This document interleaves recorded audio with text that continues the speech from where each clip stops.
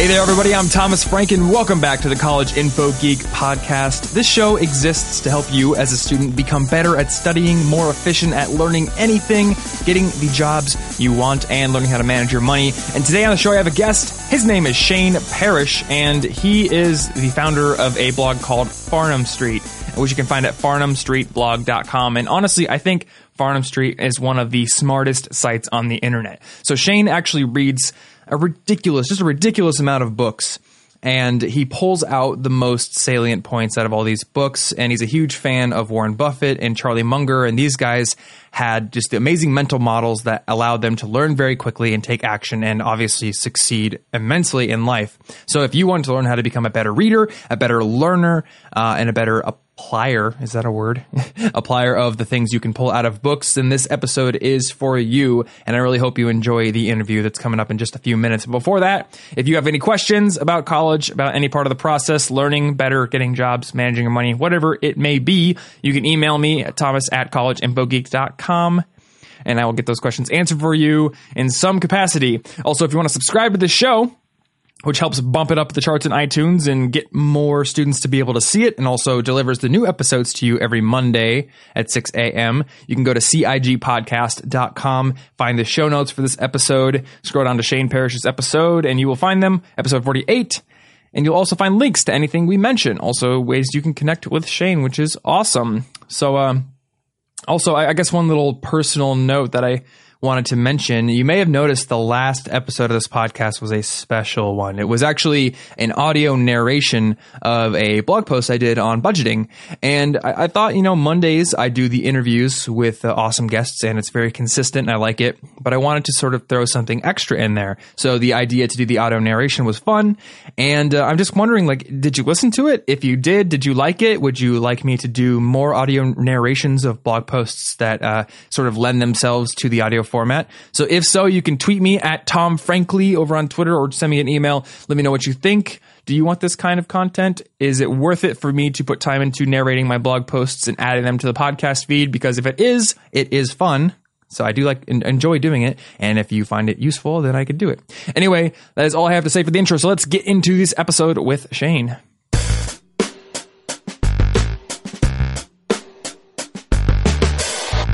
All right, Shane. Hey, man. Welcome to the show. Hey, thanks for having me.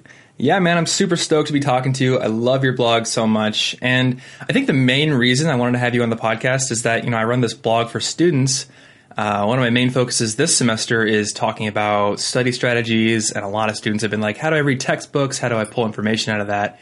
And one of the biggest things that I learned as a student is I learn better from a textbook if I have outside information to pull in, right, and all this web of interconnected information. And you write a ton about that. So I wanted to talk to you, get your ideas on building this web of information. But the first thing, I'm just curious, your blog's name doesn't really talk much about what you write about. So what's in the Farnam Street name? Well, so originally, just to go back a little bit, Farnam Street started while I was doing my MBA. And it was originally just a zip code, so it was for the URL, and it was a zip code of Berkshire Hathaway, and it was for me to kind of collect things online and put things together for myself, and then people started reading it, so I figured, I should change the name. So I chose Farnam Street because that's the street in Omaha, Nebraska, where Berkshire Hathaway has their headquarters. So it's kind of an homage to Buffett and Charlie Munger and the people who have influenced my thinking a lot. Yeah, and you write about those two a lot, both on the blog and the outside writing you do for other sites. I've seen a lot of articles about Charlie Munger and Warren Buffett's philosophies and things like that. Yeah, definitely. I mean, I think they're as popular as they are. I still think they're underappreciated in their simplicity. Yeah. I really like specifically Munger's mental models and things like that, and I think that you get a lot from those two. Yeah, totally. I mean, that totally changed the way that I think about problems, and it changed the way that I think about life. So were you able to apply a lot of that to your MBA?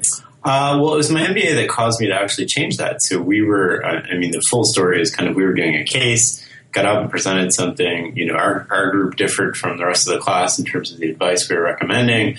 And the teacher was, the professor, was kind of like, oh, you didn't read the textbook. The answer I wanted to hear was X. And It's like, well, it's really easy to say that, but when you start looking into it and you start incorporating psychology and organizational change and base rates and kind of thinking about the problem in multiple dimensions, it's really hard to get to the conclusion she was drawing without, making great leaps. And so what we did was we thought about it, incorporated a lot of different things into the answer we came up with. And then it kind of got reinforced that wasn't the way to look at things in school, because that's really hard to mark now. If you're a professor, you got to kind of like evaluate that and what level of thinking went into it. Are they right? Are they wrong? Versus, they paraphrased, we're going to become the low cost operator. Therefore, they read the textbook, they did the assigned reading. That's really easy to mark. So it was through that process, and actually somebody that was on my team that got me kind of thinking about things in multiple dimensions, and that led me to kind of Charlie Munger, and the whole world opened up from that point. So. Interesting. So that reminds me of a concept I learned about probably last year. It was called like guessing the teacher's password. Oh, okay. And I think the gist of it was like, a lot of students will just tell the teacher what they think they want to hear. So the example given was students come into a science classroom and there's a bar of metal next to a heater. And the teacher's like, okay, so here's a weird problem. The side the closest to the heater is cooler than the side farther away from the heater. Why do you think that is? And everyone's just thinking linearly in terms of, the science class. Oh, I've learned about convection. I've learned about physical sciences. It must be some weird property of the metal. And they're not thinking outside the box. In reality, the teacher just turned the bar around right before the students had gotten into class. Yeah. So we're kind of like that when we approach problems, right? Like some of the people that got the best grades that I knew of in my MBA were, less equipped on the outside of an academic world than they were inside the academic world. So really good at regurgitating what the teacher wanted to hear, really bad at applying that to real life situations. Mm-hmm. So I have not done an MBA. I've only done my undergrad, but one of the books I did read because I want to expand my education was the Personal MBA. Mm-hmm. Maybe you've heard of it, maybe you read it. Hoffman, yeah. Yeah, fantastic book. I don't know if it's a full MBA in a book, but it's certainly a great introduction to business. But I think one of the things that he might have mentioned in the book's introduction is that a lot of MBA programs are focused on case studies and analysis, and not so much the application of those principles and the innovation that actually is required for success. Well, case studies are fascinating when you think about them, because we're teaching people that, you get a packet of information and all the information you need will be there. And then you're to make decisions on that. So when you manifest that in organizations now, when I do consulting, people get this little packet of information. They make a decision based on what's in that packet, but they're not saying what information is missing that I need to make this decision. And they're not kind of evaluating it. They're very what they were brought up to do, right? Not seek outside information. It's all neatly packaged. So people within organizations kind of manipulate that, and I left off my data because it didn't conform to the idea I wanted, but I put the package up. The person who's making the decision, if it is a person and not a committee, kind of reads through that and they're like, oh, well, based on this information. And they draw the right conclusions based on the information that they're given, but it's the wrong conclusions because they're missing information or not seeking outside information. Right. I think that goes back to the idea of like your hypothesis is actually, the strength of your hypothesis is the evidence that makes it false rather than the evidence that makes it true. So you have to look at those cases that shoot it down. And we never have that filter, right? As we're making a decision, we never say, well, what would cause this to be wrong? And we never kind of think about, maybe I'm not right. And what can I avoid? And how do I invert the problem? And all of these other kind of decision-making strategies that work in real life, but are really messy when you get into them in school. So. Yeah. And you wrote a post about this recently. I think it was like, the information required to have an opinion or something like that? Yeah, definitely. So I love that. That's Charlie Munger pure right there. And so his philosophy is, I shouldn't have an opinion on anything unless I can state the opposite argument better than somebody else can. And I think that is just a great heuristic for how we should think about things when you're in meetings and when you're doing that. You should be able to argue with yourself better than other people can argue with you.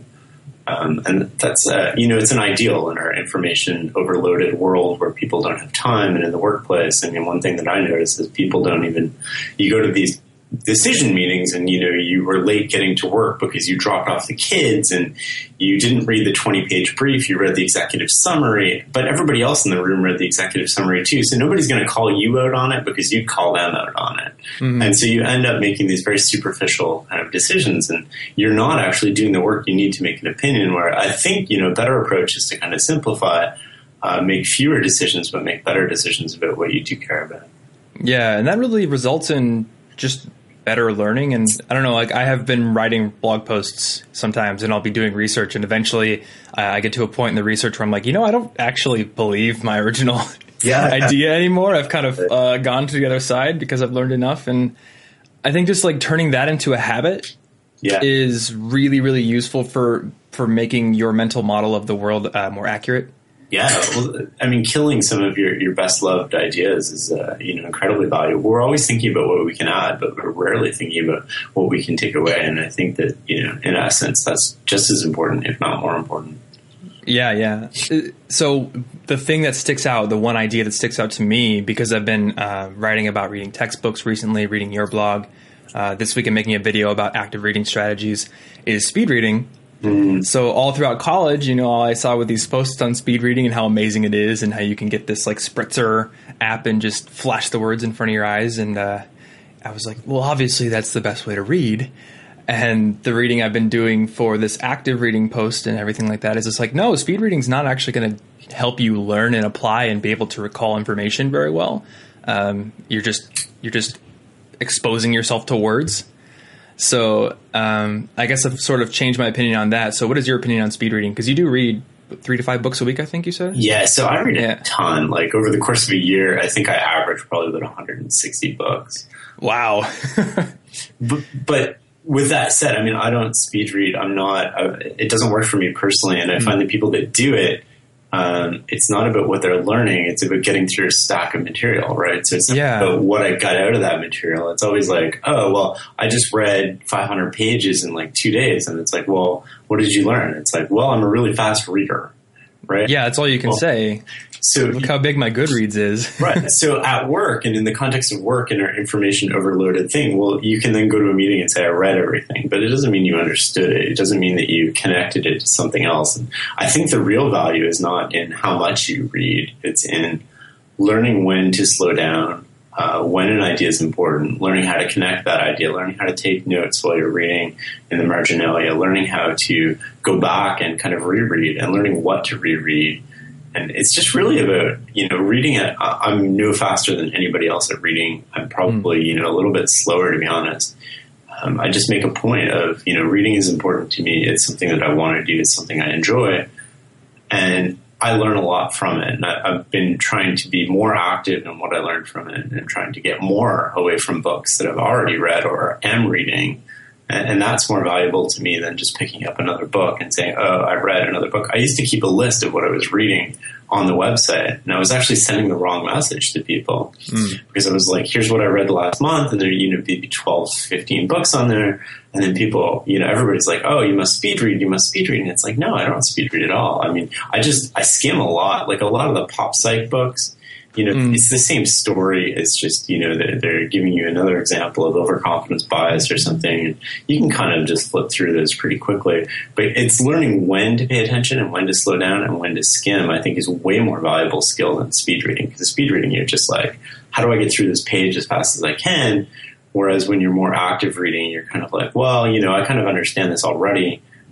It's not going to help me. I can skip a couple pages or skim them just to make sure I'm not missing anything. And then it's slowing down. Oh, wow, this is a really good point. I hadn't connected that before. They worded something in a way that I hadn't thought of. The phraseology here is really good. Or maybe I need to translate what they're saying as part of their argument into the broader context of my knowledge and the other authors I've read on similar topics. Yeah, definitely. And I like what you said about knowing what to skim, what to, speed read a little bit, what to really dive into. Yeah. That was a topic I covered really recently about textbooks. You just got to kind of gauge your classes, gauge how you're going to be assessed, then figure out how much attention to pay to certain sections of your readings based on that knowledge.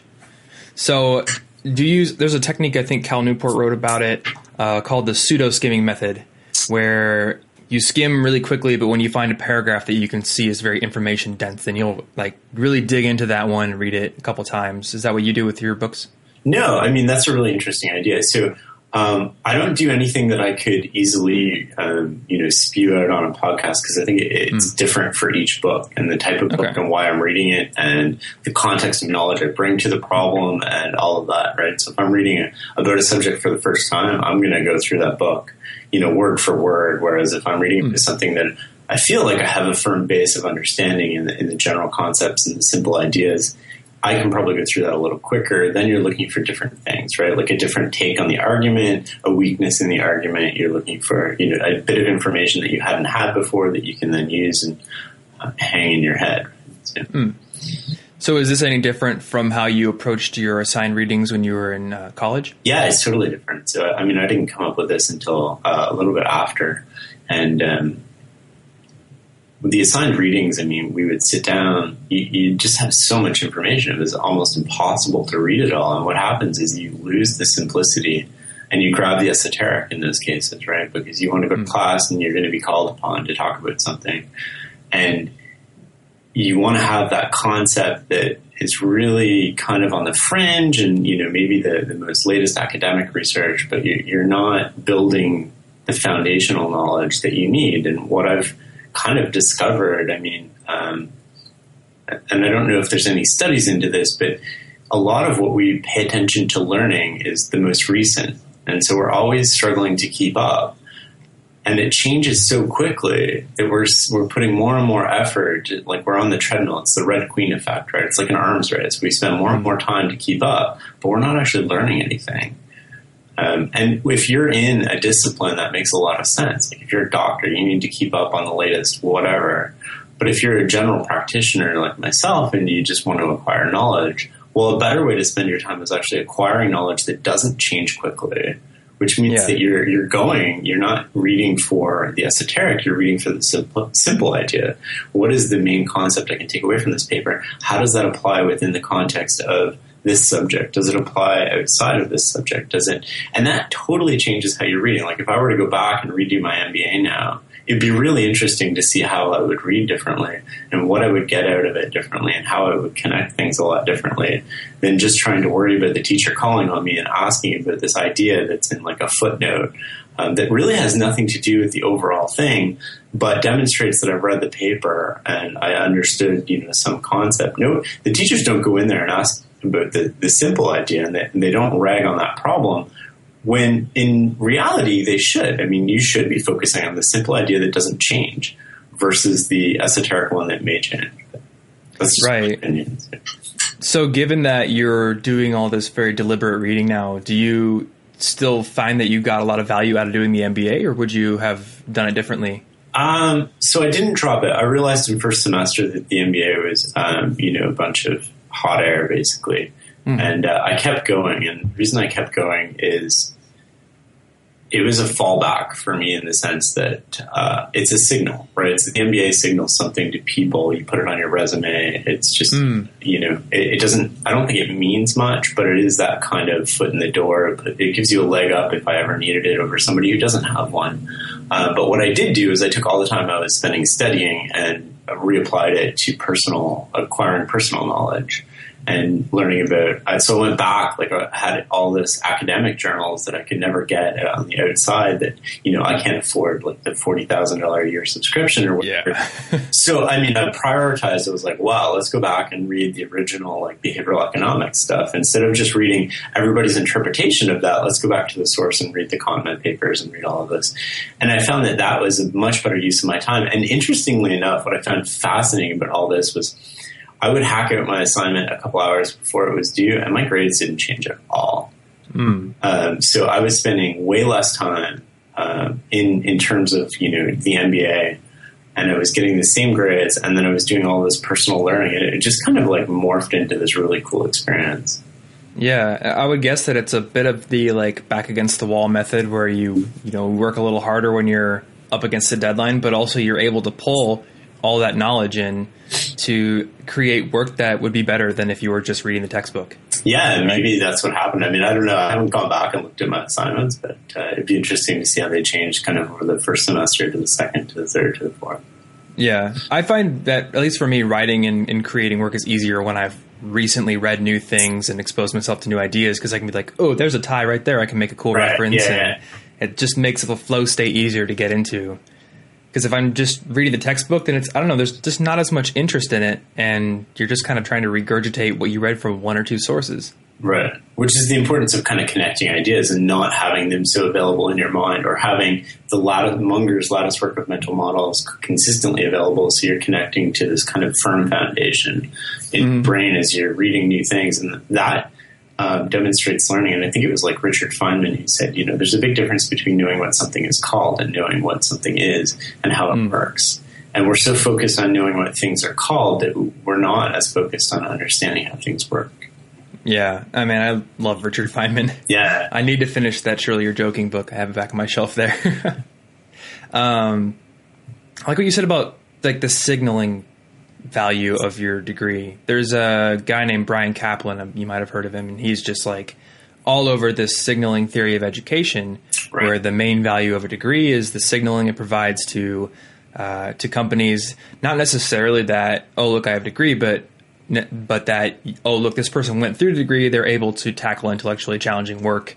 It's a good indicator that they're going to be able to tackle what we have for them. Yeah, well, the flip side of that is kind of, I see through it, right? And I see how hollow the MBA is. So then, you can go down this rabbit hole of like, well, if people really value it, then what are they valuing? And are they thinking enough about hiring that factored in that they should probably rethink how they're doing that? And then it's like, well, do I want to work for a place that doesn't apply that much thought to what they're doing? But yeah, I mean, I was kind of doing it just as I continued just to get that, just in case I ever needed it. So. Yeah. I mean, on my end, I continued because I thought it would look terrible if the guy running a college website dropped out of college just because he didn't want to do it anymore. So yeah, I can see that. But I mean, we've had like Zuckerberg dropped out, Gates dropped out. I mean, and was it Peter Thiel who created the 20...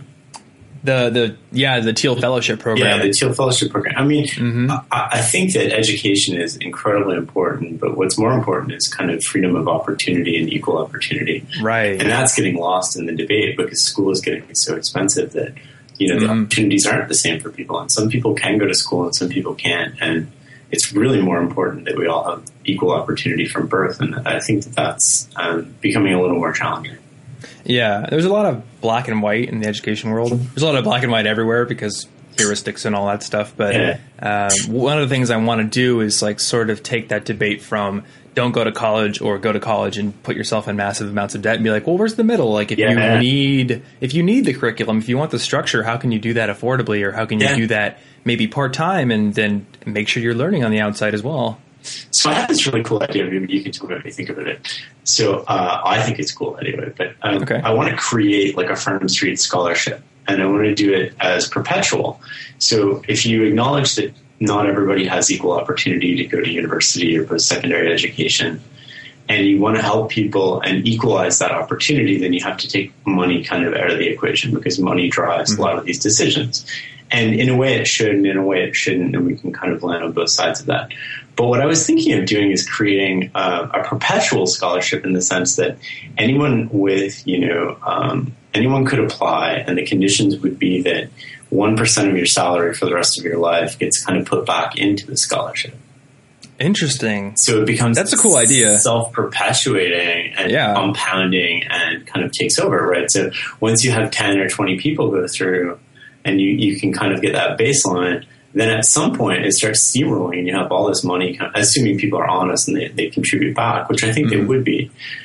You would have all this money coming in, and then you could do more, and then you'd have more people going through, and then you could do even more. And I think that would be a really a small way to kind of equalize some of this stuff out and just put a little dent in the universe. But yeah, I really like that idea. Have you heard anything about the UK's model of student loans? No, what do they do? So it's interesting because are you from Canada? Or are you from Canada? Okay, I don't know how they do it in Canada, but here in the US it's crazy. You take your debt and then you just sink or swim after that. over there, and this was crazy because I wrote an article breaking down all the math of, how much you have to pay back for a student loan and what it would actually look like with a typical salary in basic majors. And then a commenter from the UK was like, well, this is terrible because over here you take out your student loans. The universities are capped in what they can charge for tuition. I believe it's £9,000 a year or a semester. Which is still outrageous, right? It's still outrageous compared to like Germany and other places, or like Finland where it's free. But compared to here, where I'm getting emails from people with $280,000 in debt, it's not that bad. Yeah, that's insane. But here's the cool thing: when you graduate, the amount you pay back is capped at 10% of your salary. Oh, that's kind of interesting. Over £30,000 a year, I think it is. Oh, okay. So if you don't make £30,000 a year, you don't have to pay back until you do. And if you make a crap ton of money, then you may be paying back a little more than you took out. But it's kind of like a game theory situation. Like you may be individually getting a little bit of a worse deal in that case, but there's insurance if you lost your job or if you just weren't able to find something. So who's loaning that money, though? Is that the government or is that? I believe it's the government, yeah. Okay, that's interesting. Yeah, and I mean, not everyone over there thinks the system is perfect or that can last, but it's an interesting concept, and it really ties into what you were wanting to do. Where I've seen lending models like this too, where it's like we'll lend you, a certain amount for college, and then the condition is that you would pay us back a position or a portion of your salary over the next X years, not necessarily the principal plus interest. Yeah. But so I think if I can capture 1% over the lifetime of somebody's earnings, that's incredibly valuable, and we discount that back and kind of figure out what the averages would be, and I think it steamrolls pretty quickly. I remember going through university myself, and to pay for university, I didn't want to incur any debt, so I had to pull these heroic summers where all my friends were on the beach and I was working 3 jobs and 20 hours a day. Like literally, I would go to the grocery store Sunday night at 12:01 a.m. and stock shelves until 8. And then from till 9, I would drive to Staples, and then I would work the day shift at like Staples from 9 to 5. And then from 5:30 until 9:30, I was working like at a clothing store. At 9:30, I'd go back to the grocery store, hang out in the back room, and like plot myself to sleep. And then every Friday, I would come home, and I would literally go to sleep until Sunday. Like I'd wake up, I'd eat, but I'd be just a zombie. And, it was not fun at all. Yep. Yeah, it's terrible. At least you were using that money to pay for college. Yeah. In high school, I would get up at 6 a.m., go to school, get off at like 3, and immediately go to Target and work in the food court till 10 p.m. Yeah. But then I spent all that money on food and like eating out and stuff. So well, had no time to spend it on anything. It was like school's starting before you know it, and it's like, oh my god. But yeah. Yeah, it's terrible. I think having a part-time job is good in school, though. But if you can, like, get something close to your major or something that's going to build, like, soft skills or build your knowledge or something. Definitely. Yeah. But, like, flipping burgers is just, I don't know. Like, if you have to do it, do it. But in my experience, if you can gain some skills, then you can find ways to avoid it. Yeah. Which is cool. So you mentioned Kahneman earlier. Yeah. Which, I'd love to pick your brain about that because I only got about 120 pages into Thinking Fast and Slow before I was like, this is too hard. I got to take a break from it. But I'm guessing you probably finished it, right? I've skimmed Thinking Fast and Thinking Slow. So. Oh, really? Okay. Yeah, because I read a couple years ago, I read a lot of his original work. Okay. So the book was, I have it, and I use it for reference material a lot. Mm-hmm. But it's not something I actively have like sat down and read cover to cover in front of the fireplace. But okay, I think Michael Lewis actually helped write the book, which was one of the helped him with the writing process, not the actual words, which is kind of what actually made me buy the book in the first place. Because I was wondering, what would be new here? I don't think he's done a lot of work, but he has some very interesting insights that he drew from a lifetime of studying biases, and that was like, I'm no better than I was, right? And I'm spent. Yeah. So what hope do people like us have if, the preeminent Nobel laureate, guy who studied biases for his entire life, essentially, says he's no better at recognizing and preventing them than we are. And I think that that's a really interesting problem. And I think it's actually solved in a way by Charlie Munger, which I thought was fascinating. So he has a two-step framework for making decisions. So one is acquiring knowledge, but two is making it useful. And so I think Kahneman has a ton of knowledge, but he hasn't put it in a way that makes it useful. And if you think about Buffett and Munger, all they've really done, and I don't mean this in a bad way at all, is they've taken other people's concepts and ideas and simplified them and applied them and made a ton of money off them. So when you think about like competitive strategy, Michael Porter wrote, the preeminent textbook on competitive strategy, and he's an HBS prof, and he's widely known. Well, Buffett and Munger have applied his concepts and made billions of dollars off them. And then when you think about Kahneman, it's like, well, he did all the work, but it was really, a couple people have figured out, well, how do I apply that work? And so one of the things that Munger does, which is I find really interesting, is that he just has this double kind of filter when he makes decisions, which is, on one hand, it's like, do I understand the decision? Is it within my circle of competence? That doesn't mean we don't have to make the decision, but it means we should think, maybe I can explore somebody's circle of competence that it is in. I can take other steps at that point, but do I understand the key variables that govern the situation? Blah, blah, blah. And you kind of go through the list. And then the second thing he does, which I think is where Kahneman stuff becomes really applicable, is like, how am I fooling myself? And so he kind of goes through the mental list of a lot of these human misjudgments. And by putting that into a simple, repeatable framework that you can update and making it a habit, I think he's actually applied it way better than 99.9% of other people, and he's made it useful, and he's made it less onerous to apply than kind of just sitting there going, oh well, I don't know how I should make this decision. I should probably think about availability bias, right? And so I think that Munger's done a great job in terms of simplifying a really easy framework that's repeatable and applies to multiple decisions, and it's lightweight and adaptable and updatable.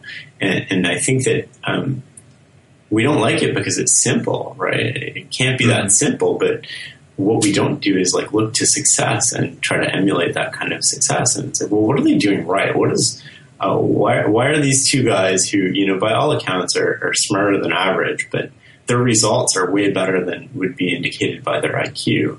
So how did that happen? And we don't explore that. I mean, we never even talked about them once, I think, in my MBA. And, but we did talk about complicated airlines, and we talked about these failed manufacturing businesses that are, with hundreds of different parts. And we talk about all the complexity, but we're not saying, well, maybe there's a lot in this simplicity. Yeah, it's funny because I think a lot more people, not a whole lot of people get up and Google, what do the most successful people in the world do every day, and then do that. Yeah. Rather, we're looking for like, oh, what's the tiny little productivity technique that no one knows, like the Zen Buddhist, like, kung fu little thing that I can learn, and then it'll just make my life better. Because we want like the silver bullet. We don't want like, oh, here's a simple algorithm that you can implement in your brain, and then you just have to run it and make sure it works and do hard work to, implement it. Or the flip side is not necessarily what they do, but what don't they do? Why don't we study what they avoid, right? And study, like, the simplicity of what they do is, I was thinking about this a lot recently. So when you think about really good managers, they don't tend to micromanage. And then you think about the context of an organization, and it's really hard to be in an organization and not micromanage, because if your boss is a micromanager, you're going to have to be a micromanager. But if we look on the outside, we can see that, you get these kind of nonlinear results from people who don't micromanage, and their lives are less stressful. They trust people, so people want to work for them. They attract talent within organizations. I have a friend who works in the government, and, it's really hard to attract talent to his part of the organization, but everybody wants to work for him because he doesn't micromanage. He trusts people to get the job done. And everybody's like, well, what are you doing that's so different than the rest of us? Why does everybody want to work for you? And he's basically like, I tell people what I want them to do, and I kind of get out of the way. And they're all, we couldn't do that, because the whole culture of the organization is, oh, we're so busy, you run around, I don't have any time to do anything. My people are incompetent without me. And he's kind of just done the opposite of all of that conventional wisdom, and it's paid, incredible dividends to the quality of his life and everybody's happiness and the meaning that he derives from work. But we don't copy that stuff, right? But if you look back to it, well, Buffett and Munger have built, this $300 billion company by essentially doing the same thing, right? They don't micromanage. They set the parameters for which the CEOs of all these companies can operate. They stay out of the way. You want to call me, then I'll help out.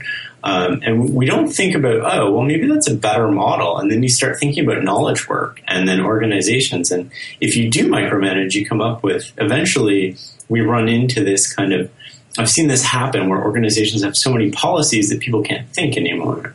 Right. And so this happens, right? Because we've encouraged it to happen just slowly and not intentionally. It's not the outcome we're looking for. It's just over time. It's like, well, you can't do anything without checking with me. Oh, we should standardize that. I know I pay you to think, but really you're that McDonald's worker. I'm just paying you six figures. Because you don't have the freedom. You don't have the drive anymore. And so we don't motivate people, but we definitely demotivate them through the organizations and how that happens. And then, so the opposite, just to tie it back, is, how do you motivate people? Well, it's autonomy, mastery. You actually encourage these skills and you kind of get out of the way and you become the responsibility person where things go wrong. You obviously have to account for that. But if they don't go wrong, then, that's a really good way to operate. And even when they do go wrong, it's like, well, this is the problem. So the person I was speaking about who works for the government, if he fails, everybody's just waiting for him to fail, but nobody notices the fact that he's had success for the past 8 years. But the minute anything slips up, everybody will be all over him and be like, see, it didn't work. And that's just really shallow kind of thinking to me. And, yeah. And I guess it's just people's tendency to want to do what it's always been done. It's just kind of like our habits. We want things that are within the realm of the familiar. Right. And so it comes back to Keynes, right? It's better to fail conventionally than succeed unconventionally. Right. Yeah. But when you think about it, it makes sense to give people autonomy, because if you hire somebody you think is incompetent, who can't do things without you, then why did you hire that person? You're just creating more work for yourself. And exactly. I'm getting to the point where I'm actually hiring people at this point. I've been doing my own thing for 4.5 years. And I have 2 team members now. And one of the things I made sure to get straight in my mind when I hired them was I'm going to let them do the work that I've hired them for. I'm not going to micromanage, because I know that if I get micromanaged in my work, I quit or I shut down and I just don't do good work. When I have freedom, I create great things. So I would apply that to my team members too. And if they don't, then I'll just not have them on my team rather than try to turn them into a pen that I doodle with. So that's easy to start, but the first time they do something that you don't want them to do, right, or that you wouldn't have done that way, that's when it really becomes challenging. But I admire that. I hope you can continue that for sure. Yeah, I'm definitely trying. So the most recent person I hired was someone to edit my podcasts. And, she's doing a great job. But the first episode, I noticed a few things that were not what I would have done. The transition is a little bit too short here. Right. And I can mention those things, but I try to keep in mind always, I'm going to point out the good first, and then maybe mention, okay, I would do these things this way, but you're doing great work, and just, try to make it sound good. And I'm just going to let it go for a while and just see how it goes. And as long as I'm satisfied with the work, then I am not going to be like, oh, here's a giant checklist you have to follow and make sure you hit every policy. So I have a question on the podcast. How something I've been thinking about a lot recently. I mean, how hard is that to do and start, and how much work is involved in the back end? And I would imagine it's an incredible amount of work, which is one of the reasons I've hesitated kind of. So for a podcast, you mean? Yeah. Okay. So it is a lot of work at first, but I think it's something you can really boil down to a system, which is what I've done. And I've actually had a few friends that have asked me to come help them launch their own podcast. So the Productivity Show by Asian Efficiency, my friend Adam Carroll's launching one soon. My friend Grant Baldwin did How Did You Get Into That? And I helped them get those launched. So basically what you do is you get a mic, and what I have set up is in Audition is my editing program. I've got a template. So when I record this, I can take the file, I can throw it right in there with the intro. I can mix it down, upload that to my host, and then from there it's just a process of writing the show notes. And I was doing that all myself. It does take a while. I think it might take about the same time as it takes to write a good blog post. Okay. Because it's going to take me about an hour to interview you. Okay. So that's the hour of time. After that, if I was still doing this myself, it would take me maybe 20 minutes to half an hour to edit, and then another 20 minutes to half an hour to write the show notes if I was really focused on it. Okay. Now I'm going to interview you. I'm going to do the intro, and then I'm going to throw that stuff in Drive, and my team member will do all that for me, which is awesome. Nice. Yeah. And I've got friends who they have a daily podcast. Oh, wow. So for them, it's gotten to the point where it's basically they have to do that. Wednesday, they show up, they interview like 8 people. It's like all day. And then I think one of them still edits it, but everything else is taken care of by team member, which is good. So once you get it down to a system, just like anything else, you start learning the little efficiency shortcuts and stuff you can do. Oh, cool. That's interesting. Yeah. I mean, if you have specific questions, I'd be happy to talk to you after this is done. Yeah, sure. Okay. Or, I mean, if you have a question now, yeah. Well, what was the impetus behind the podcast? Was it just another way to reach out to members in a meaningful way? Was it a way to build your community? Was it something for you to explore? I mean, all of the above. I don't want to put words in your mouth. Oh, yeah, sure. So I guess there's a few reasons. Number one is it's a really good way to talk to really smart people for an hour who wouldn't otherwise talk to you. Like people who are really smart and who have big followings, they are busy. So if I can say, hey, Alec, get your message out to 1,000 people or more, then it's more likely to talk to me.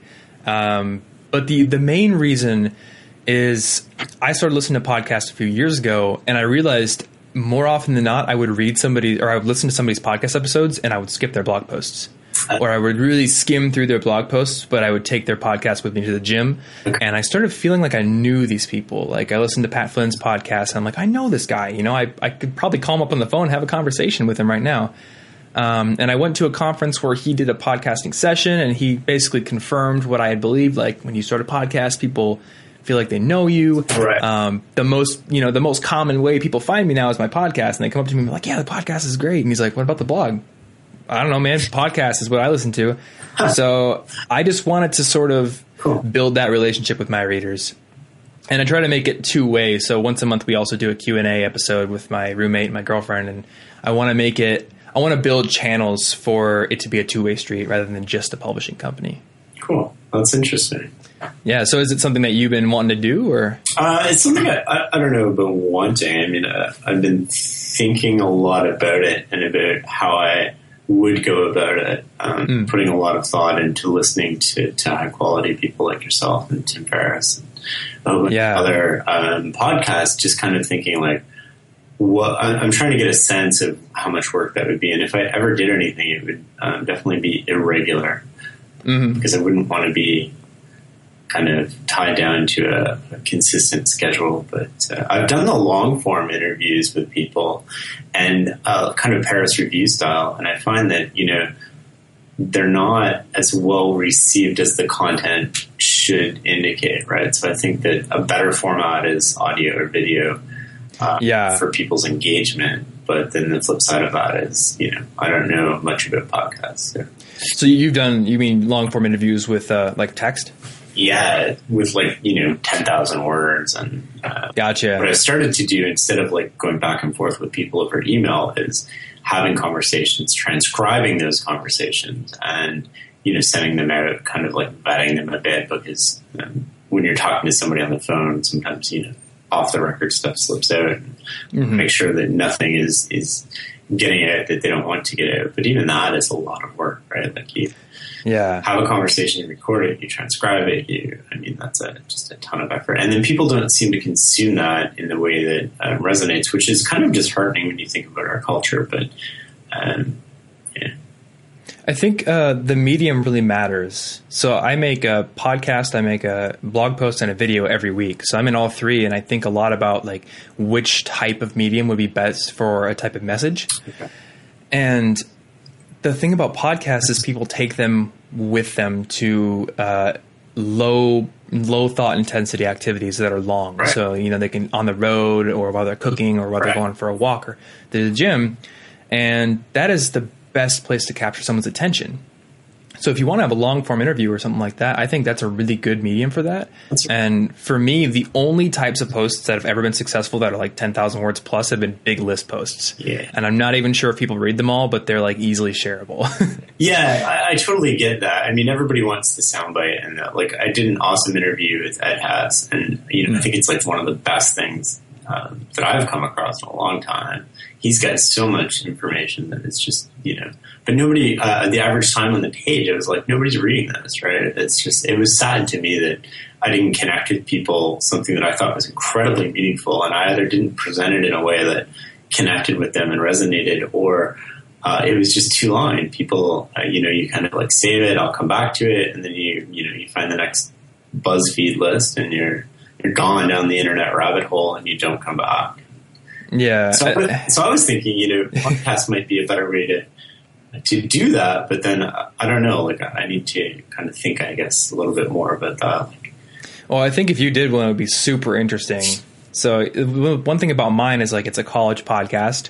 So when I get into topics that I'm really interested in, sometimes I have to really stretch it. Like I would love to interview somebody on like Bayesian reasoning or something. Yeah. But I have to find a way to tie it back into education, which education's really big. So I can sort of finagle that a little bit, but you're still kind of tied into a topic. But with you, it's like my topic is knowledge. Yeah. My topic is updating beliefs and learning more about the world. There's so much like places you could go with that.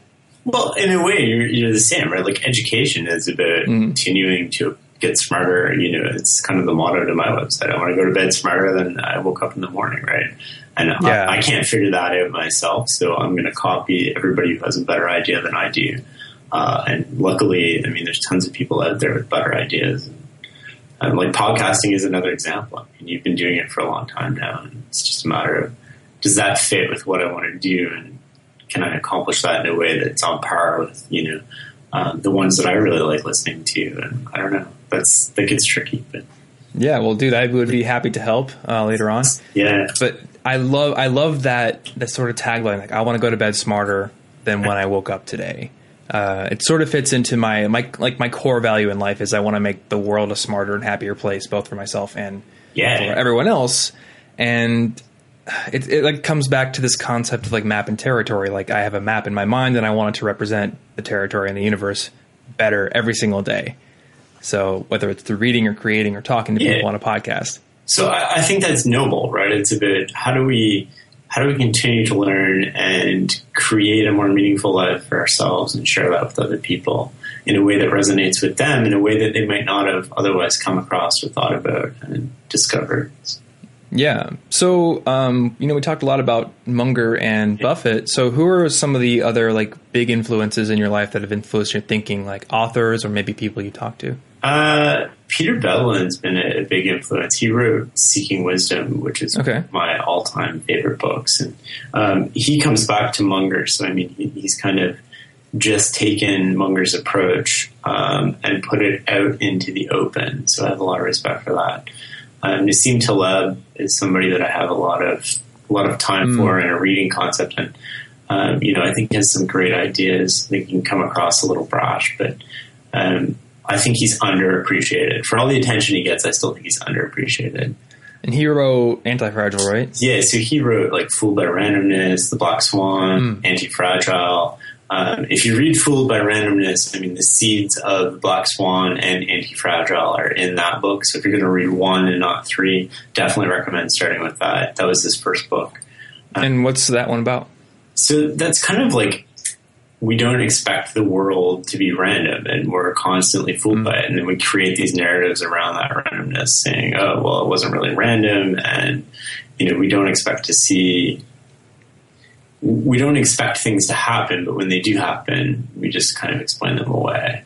And a better approach is like living your life going, oh, well, was this random? How much of it was random? Can I expect bad things to happen? Am I prepared for bad things to happen? How should I think about this? And he kind of updated that a lot through The Black Swan and then Anti-Fragile, which I find his writing a little bit difficult, which is good, right? Because you have to work to understand it. When you work to understand something, you actually value it more.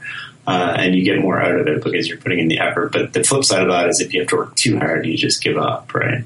Yeah. I really like the concept of how we assign causality to everything and think that, random things are meant to be.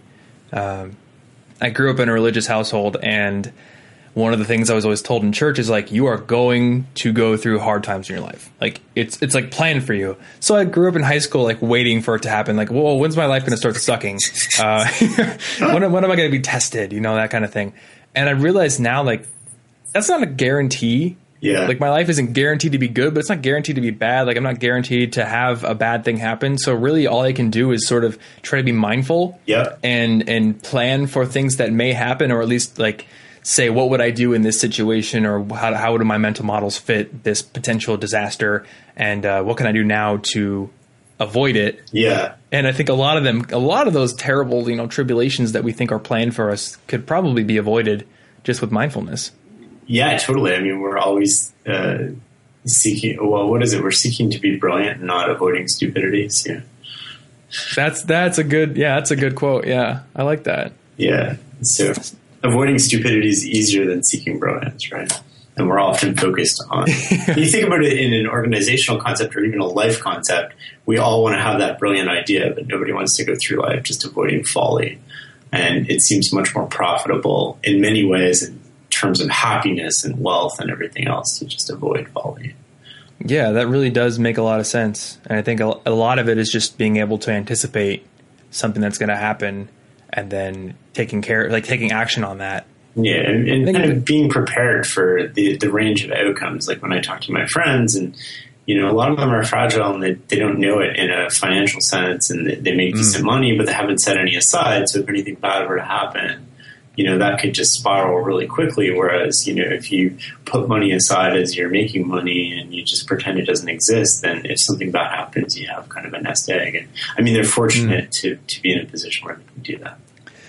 That's a fantastic piece of advice. There's a concept I've been wrangling with for a while, and I want to write a post about it. It's just so big, it's just hard for me to get words out about it. But I want to write about like analyzing your life's dependencies. Oh, that's a really interesting idea. Yeah, like so your life is an amalgamation of different components. Like you know, the easy ones, you live in a house, you drink water, you know, you get money and all that kind of stuff. And then it goes higher, like what are your values, what are your friends, what are your interests? And what do those depend on, and what do your goals depend on? And like, what would happen if one of those dependencies went away? What would you do, or what can you do now to make sure it doesn't go away? And like the easy example I came up with was like a living situation. So in college, we were in a dorm, and the next year we're going to go to an apartment. Well, so many people were like, "Oh, I'm moving to an apartment in August. I'll start looking in June." And then they look in June and everything is filled. Of course, yeah. So I'm like, well, my living space dependency is dependent on having something locked down. So I'm going to go like ask landlords, what's the best time to start looking for housing in this town? Yeah. Oh, it's 10 months in advance? Yeah. I'm glad I went and asked. That's a really good way to think about it. I don't think I've ever considered that, but yeah. So yeah, for me, that's just like, it's part of the being mindful approach to living well. So I guess to round this out, I want to leave listeners with like a practical piece of advice on reading. So do you take notes when you read books? Sure. And like, how do you do that? Yeah, so I definitely take notes. I take notes when I take notes on a couple things. It depends on why I'm reading again, right? Okay. So one of the things that I do is I kind of use the front and back of any book to just keep my notes. So when I'm reading a book, I'll have a little section for, potential blog posts. I'll have a little section for kind of connecting things. I'll have a little section for like my own index of the book, in terms of, where is there an interesting idea I've never heard about that I want to look up. And then I'll have on the back, I'll kind of go through, if I'm reading it really intensely, it's like the structure of the argument that the book is presenting, with page references to kind of the key points as I see them. And then what I'll try to do is if I'm reading something to acquire knowledge, like if I was in school again, I would actually be trying to connect those ideas and translate them into a common vocabulary that I hold, that I can map 2 or 3 different writers into the same, who are writing on the same topic, into my vocabulary, right? So at the end of reading the book, I would kind of like close it, take out a blank sheet of paper and write down the structure and argument as I see it. And if I needed to look back in the book, I'd look back in the book. And then I would keep that 1-page summary as my kind of go-to for the next book, and then I would read the next book and then try to see where the arguments overlap and where they're weak, and, you know, how to kind of translate that into something that I understand and I can talk about, because each author is going to write about things. They're going to use slightly different vocabulary, and it's your job as the reader to kind of translate that into something that's common for you. And that demonstrates an incredible amount of understanding, right? But that's really hard reading. But I think that you come away with a better fundamental sense of knowledge. But generally speaking, I mean, I'm kind of like, oh, this is a really interesting idea. I often end up with 2 copies of the book, so I end up with a physical copy because I much prefer physical copies. And then for some reason, you know, I end up with like a lot of Kindle copies, because I don't necessarily want to keep all my books, but I do want to keep the references. So the system that I have right now, which is pretty poor, and I'm working on fixing it for 2015, is I'll read a book, I put it on my desk for a couple of weeks, and then or the shelf, and then I'll pull it out, and then I'll kind of go through it again, and I'll go through all of my notes and all of my underlines and all of my marginalia, and I'll be like, well, what still resonates with me at this point? So it was interesting in the moment, but letting time kind of be a filter in terms of what I want to keep in my head. And so the second time I go through it, that's when I really determine, oh, well, here are the 3 or 4 things that I want to really take away from this book. And then I've distilled all of that marginalia down to a couple key ideas. And, yeah. Interesting. That sounds really deliberate, and I think I need to implement something like that into my own reading, especially the whole review system you have. Yeah. And I like I talk about this, but I don't know if I'm doing it myself. Like, you know, I read to teach, but I don't know exactly what I want to teach. You know, I tell people, read for what you're going to be assessed on, read for what you need to use. What I'm doing, I think I'm being more deliberate than I used to be, whereas I would just go through books and read them, and that was it in the past. Yeah. And right now I'm reading The Power of Habit. Nice. And every time I finish a chapter, I'll like review the chapter, and I'll write notes in Evernote on that chapter. So that's a good idea too, right? At the end of every chapter, summarize the chapter in your own words, and then try to apply it to your life. What did you you can apply, and then that will cement. And then at the end, you could kind of amalgamate all those things. And I've been starting to use Evernote a lot lately too, but I think that's a great tool for kind of keeping the knowledge and then keeping it fresh. And there's a theory, I forget who came up with it, about time-space kind of memorization.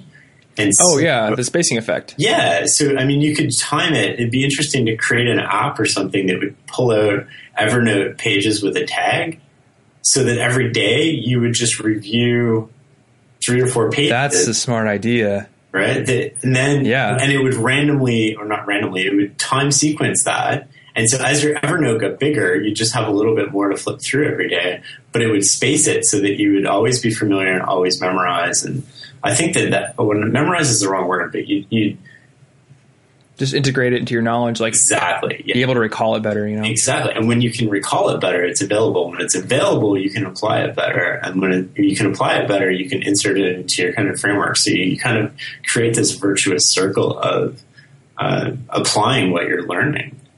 Yeah, definitely. I think of Evernote as like my second brain, and that would be a really cool integration with that. They have like Peak, which I think is just flashcards, but it's just it's very basic flashcards. Yeah. And then like there's Anki, which is spaced repetition software, but you kind of have to build your flashcards out of that. You can't really pull Evernote into it. So that'd be kind of a cool integration. Maybe there is something like that. I should look at their little trunk. Well, if there's not, I mean, somebody should do that for sure. Yeah, I'll build it. I won't build it.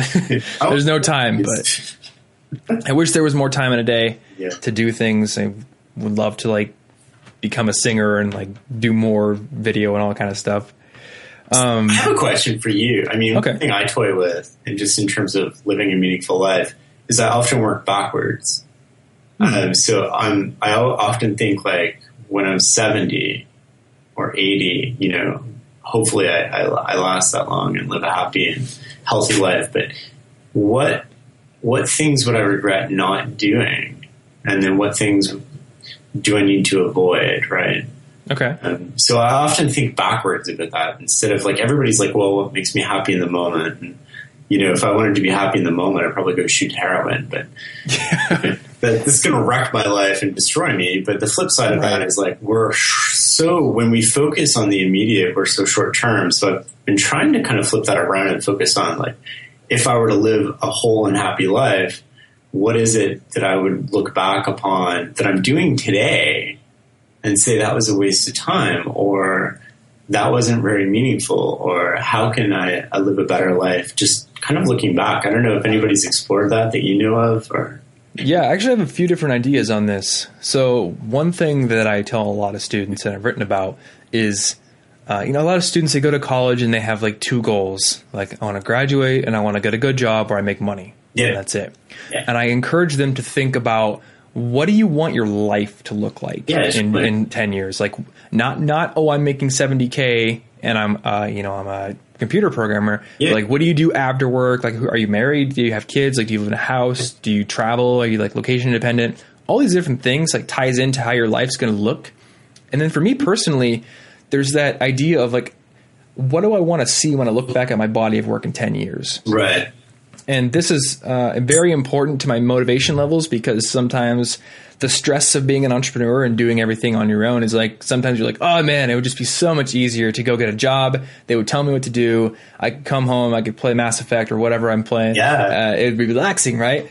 But the moment I go to, if I look back in 10 years and I see that, what am I going to think? I'm going to be super mad, you know? Yeah. I want to look back in 10 years and be like, I made like all those videos and wrote books and did all that cool stuff. So that's kind of my work version of it. The most direct application. So you're talking about like when I'm like at the, twilight years of my life, I want to look back and see like what was valuable. What did I want to do? There's all these things you want to do, and you kind of have to prioritize that. And I've been flipping that around, and I'm toying with it, right? It's not a complete thought in the sense of one way to help you prioritize the immediate and what you want to do is to kind of look backwards from how you want your life to live when you're kind of reading your, what do you want your eulogy to say? And you just talked a little bit about it. I mean, I think what I hear you saying is, doing your own thing and being an entrepreneur allows you connect with thousands of people on a daily basis, and you add meaning and value to their lives. And that's something that would be incredibly difficult inside of an organization, despite the fact that you probably have more stability and more, direction in terms of where things are going and structure, but you wouldn't be as happy because you get some sort of meaning and value out of doing that. Right. Right. And I think that that's incredibly important. And I think as we go forward, kind of, these niche kind of media where people add meaning through curation or meaning through exposing people to things that they didn't know they were interested in, or meaning through adding knowledge becomes even more important as we get into the world of, pre-filtered searches. And you need to trust people out there to have your best interests at heart and not necessarily Google results, because those are going to get pretty selective pretty quickly. Yeah, exactly. Writing for the people and not writing for the search engines, that kind of thing. And so when you're in an organization, I mean, it sounded like you kind of look back and you'd regret how that all played out. And even if what you're doing doesn't work, then, it doesn't sound like I don't think that's the case, but it doesn't sound like you'll have many regrets, right? And then you have this. Yeah. So the flip side of that, I told my friend who graduated from UConn and started a business on day one, literally like right after graduation.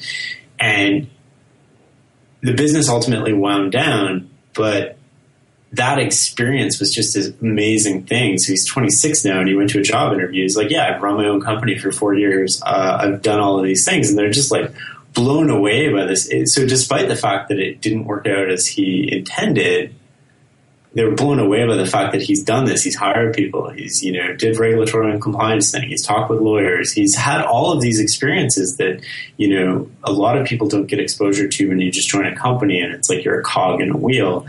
It's like everybody was dependent on you. Your job was, 18 hours a day, and he wouldn't change anything for the world. And I think that that's kind of amazing. So.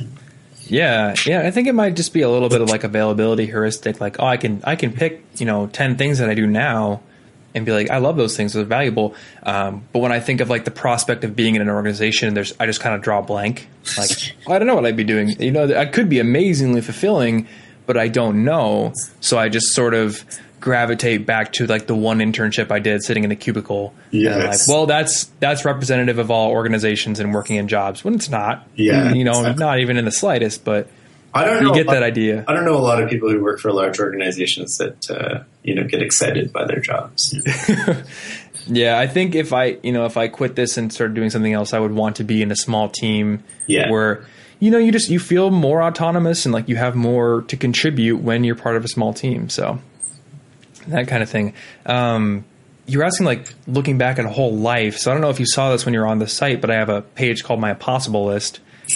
And I think what you're talking about sort of ties into like this bucket list concept. Like, what do I want to have done over my lifetime? But bucket lists are so, I don't know, wishful maybe. Like, I want to be able to say I went to Turkey and saw all the architecture. Or I don't know, some crazy goal, but you don't really implement it. So with mine, it's like I write down all the things that are valuable in my life, all my goals in different areas, but I also like iterate on the ones I've done, and I make sure that I'm planning out certain ones, and I write the ones that I'm working on. So it's kind of like I'm always able to take a look at what I value in my life, what I want it to look like, and what I'm currently focusing on. That's a good way to think about it. I mean, I personally I'm not a big bucket list person. I want my life to be not dependent on doing a list of things. I want it to be happy and fulfilling just in an everyday sense, right? Like I don't go to the gym because I don't want to go to the gym to go to the gym. I mean, I just want to live a happy and healthy lifestyle, and that means walking more, and it means using a car less, and it means doing all these other things. But to me, that's fulfilling. That's part of my bucket list, but it's not an item that you just check like you've done. It's something that just integrate into your life. And I mean, I love traveling and I love seeing new things and I love learning new things, but I think we get too focused on those as goals instead of just the process by which that we're living life. And when you're focused on, I want to go bungee jumping, I want to save up money to travel around Europe, I want to do all of this, you become very outcome focused versus very process focused. And I think that as long as you're conscious of that, that's a really good thing. But my personal opinion is just kind of, I want to be focused on the process. And if I die tomorrow, I don't want to have any regrets about the way that I lived, and not that I was focused on some distant goal that I may or may not get to. Life is so short and it's so fragile. We never know what's going to happen. And I just think it's incredibly important, at least for me, to kind of be cognizant of that, and every year try to make my life a little bit more meaningful and more better for myself on a daily basis instead of these specific events, right? Yeah, I like that a lot. That's actually a really great counter view. I'm into video games, and I kind of like view a lot of things as like achievements, and I like to check off habits and things like that. But it really is important to focus on the process and focus on like, did I actually get a fulfilling day in today, or was I just you can preoccupied on a goal and you lose sight of how you're accomplishing them because you become so goal. I mean, it's the mountain climbers all over again, right? The guys on Everest or K2 who die because they're so focused on their goal. And I totally understand that. And in a way, I'm that person, which is why I have this kind of counterbalance to it, where you lose sight of what's really important. And it's not the goal. It's, the process of the goal is something you achieve and it lasts seconds. Yeah. The process of achieving that goal lasts, years and sometimes decades.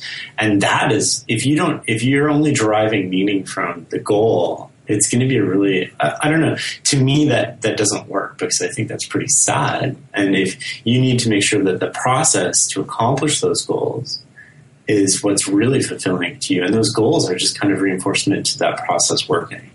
Yeah. So I think there's a balance to be found there, because for one, like, you want to set goals and you want to not be susceptible to the, just the thinking that, it's hard right now, I don't like it, so I'm going to quit. Because I think you really have to dive in and like do combat with the goal. But on the other hand, I do try to be mindful of that list. And I'm like, well, do I actually value this anymore? And if not, I'll strike it off. Yeah. Both my roommate Martin and I are very goal oriented. We're very list oriented, and to counterbalance that, because we will work all day if we let ourselves. So what we've done in the past is there's this Zig Ziglar workbook called Pick 4, where you like pick 4 goals to work on and you write your progress every day for 6 weeks. Yep. Well, we made one of the goals, have fun. Nice. Like literally, like I stopped at 6 and hung out with my girlfriend today. We went for a hike or something, like just to be, I think a lot of us are just susceptible to that workaholic like cycle of just, chase the goal at the end of at the end of the rainbow and don't actually stop and look at the beauty of the rainbow. Yeah, we get lost in our goals and our ambitions, and then we realize it when it's too late. If we're lucky, we realize that at some point, well before the end of our life. And we use that as an opportunity to change our lives. And not everybody is so fortunate. A lot of people, in the book, 30 Lessons for the Living, I think it's Carl Pilmer, he interviewed all these senior citizens, and a lot of them didn't realize that in the moment, and they realized it when they couldn't do anything about it versus, you can change and you can adapt. And I think all of that is just being mindful and present and kind of thinking about how you live your life on a regular basis instead of, everybody gets reflective this time of year, going into the new year. We create these resolutions or, however you want to think about that. But it's really about doing that on a more frequent basis. And you don't need December to roll around to start thinking about how you want to live your life and how it can be more meaningful to you. Yeah. In The Power of Habit, I was talking about how significant life events make habits more malleable and susceptible to change. Right. Which, in organizations, that's often the only way. Like a crisis is the only way you can actually change ingrained habits. But as an individual, I think it's much easier to start deliberately being mindful about what you said, about living a meaningful life and not just focusing on what's coming in the years from now. And really, when you interview people who are on their deathbed, that's a pretty significant life event. So they do get reflective and they do say, oh, man, I want to change that. I would if I could now. The sad part is I can't at that point. Yeah. Great, dude. So with all the stuff that you've read, and I think we connect on a lot of areas, so we could talk for hours. We are an hour and 10 minutes, I want to say. So I'm going to start wrapping up. I guess I want to ask you, what's a book you're reading right now that you think would be useful for students, or maybe something you read recently? I just finished a book called Essentialism last night, which I thought was really good. It's kind of about deliberate subtraction, right, in life and kind of taking away. And I think that that's a theme that's important to me kind of going forward. So it's something I want to be more conscious of, but we get so caught up in things that busy work and things that don't mean anything and don't contribute to our happiness or our goals. And we just do them because everybody else is doing them or because they're expected of us. And I think that being more mindful of what's essential and what's not is really important. So, dude, that is the next book on my reading list. Yeah, I thought it was really good. It's a bit of a pop book. It's fairly popular, but it struck me as, I know I have quite a bit of marginalia in it. So that's how I can judge how interested I think I was in a book. And, okay. Yeah. So it was really good. I think I have 4 or 5 kind of blog posts lined up on different excerpts that struck me as fascinating. And, yeah. That'll be awesome to read. So you said you get rid of a lot of your physical books, but you mark them up. Do you just give them to friends then? Interestingly enough, what I usually do is either give them to friends or if there's no Kindle book available, and this is going to sound horrible, I'll often cut the spine off and scan. Oh, really? Okay. Highlight it and plop it into Evernote, and then chuck or recycle, I guess, the rest of the book. And then generally I just give them to the local elementary book drive. And so it's hilarious. They must get 300 books a year from me. They must think you run a bookstore or something. Well, I get a lot of unsolicited copies of books too, right? So I tend to donate the bestsellers and the popular books to the book drive, and it's hilarious. They show up and they're like, "Oh, do you have any books for the book drive?" And I'm like, "Yeah." And I give them a box, and they're like, "Oh my god, a full box!" I'm like, "There's 12 more, right?" It's hilarious, but yeah. So is that that stack of 4 books behind you? Is that your current bookshelf then, or do you have a bigger one somewhere else? So these are what came in the mail recently, right? So I got Legacy of Ashes, The History of the CIA. Okay. On the Shoulder of Giants, which is the great works of physics and astronomy. Oh, yeah. My Paris Kitchen, a cookbook. Yeah. So this is kind of my filtering station. So when things come in, they get plopped on here, and then they kind of get distributed out. And I often read based on what I'm curious on, but I have a workshop coming up on decision-making in San Francisco called Rethink Decision-Making, so I'll be kind of putting more effort into remembering and rereading some of the books that I've read on decision-making so I can have better conversations about them. Yeah. So sometimes it's event-driven, but sometimes it's curiosity-driven. What are you reading right now? Well, I'm finishing up The Power of Habit. Yeah. And then I'm reading Raising Steam by Terry Pratchett. Okay. My first Discworld novel. So I didn't start where everyone says to start because I just found it at the bookstore and I was like, that looks cool. Yeah. Starting to reread Harry Potter and the Methods of Rationality because he'll be finishing the final arc in February, I think, and I have like 1,500 pages to re-go through so I can remember all the plot threads. Okay. And then Walter Pock's How to Study in College, which was written like back in the 70s, the first edition.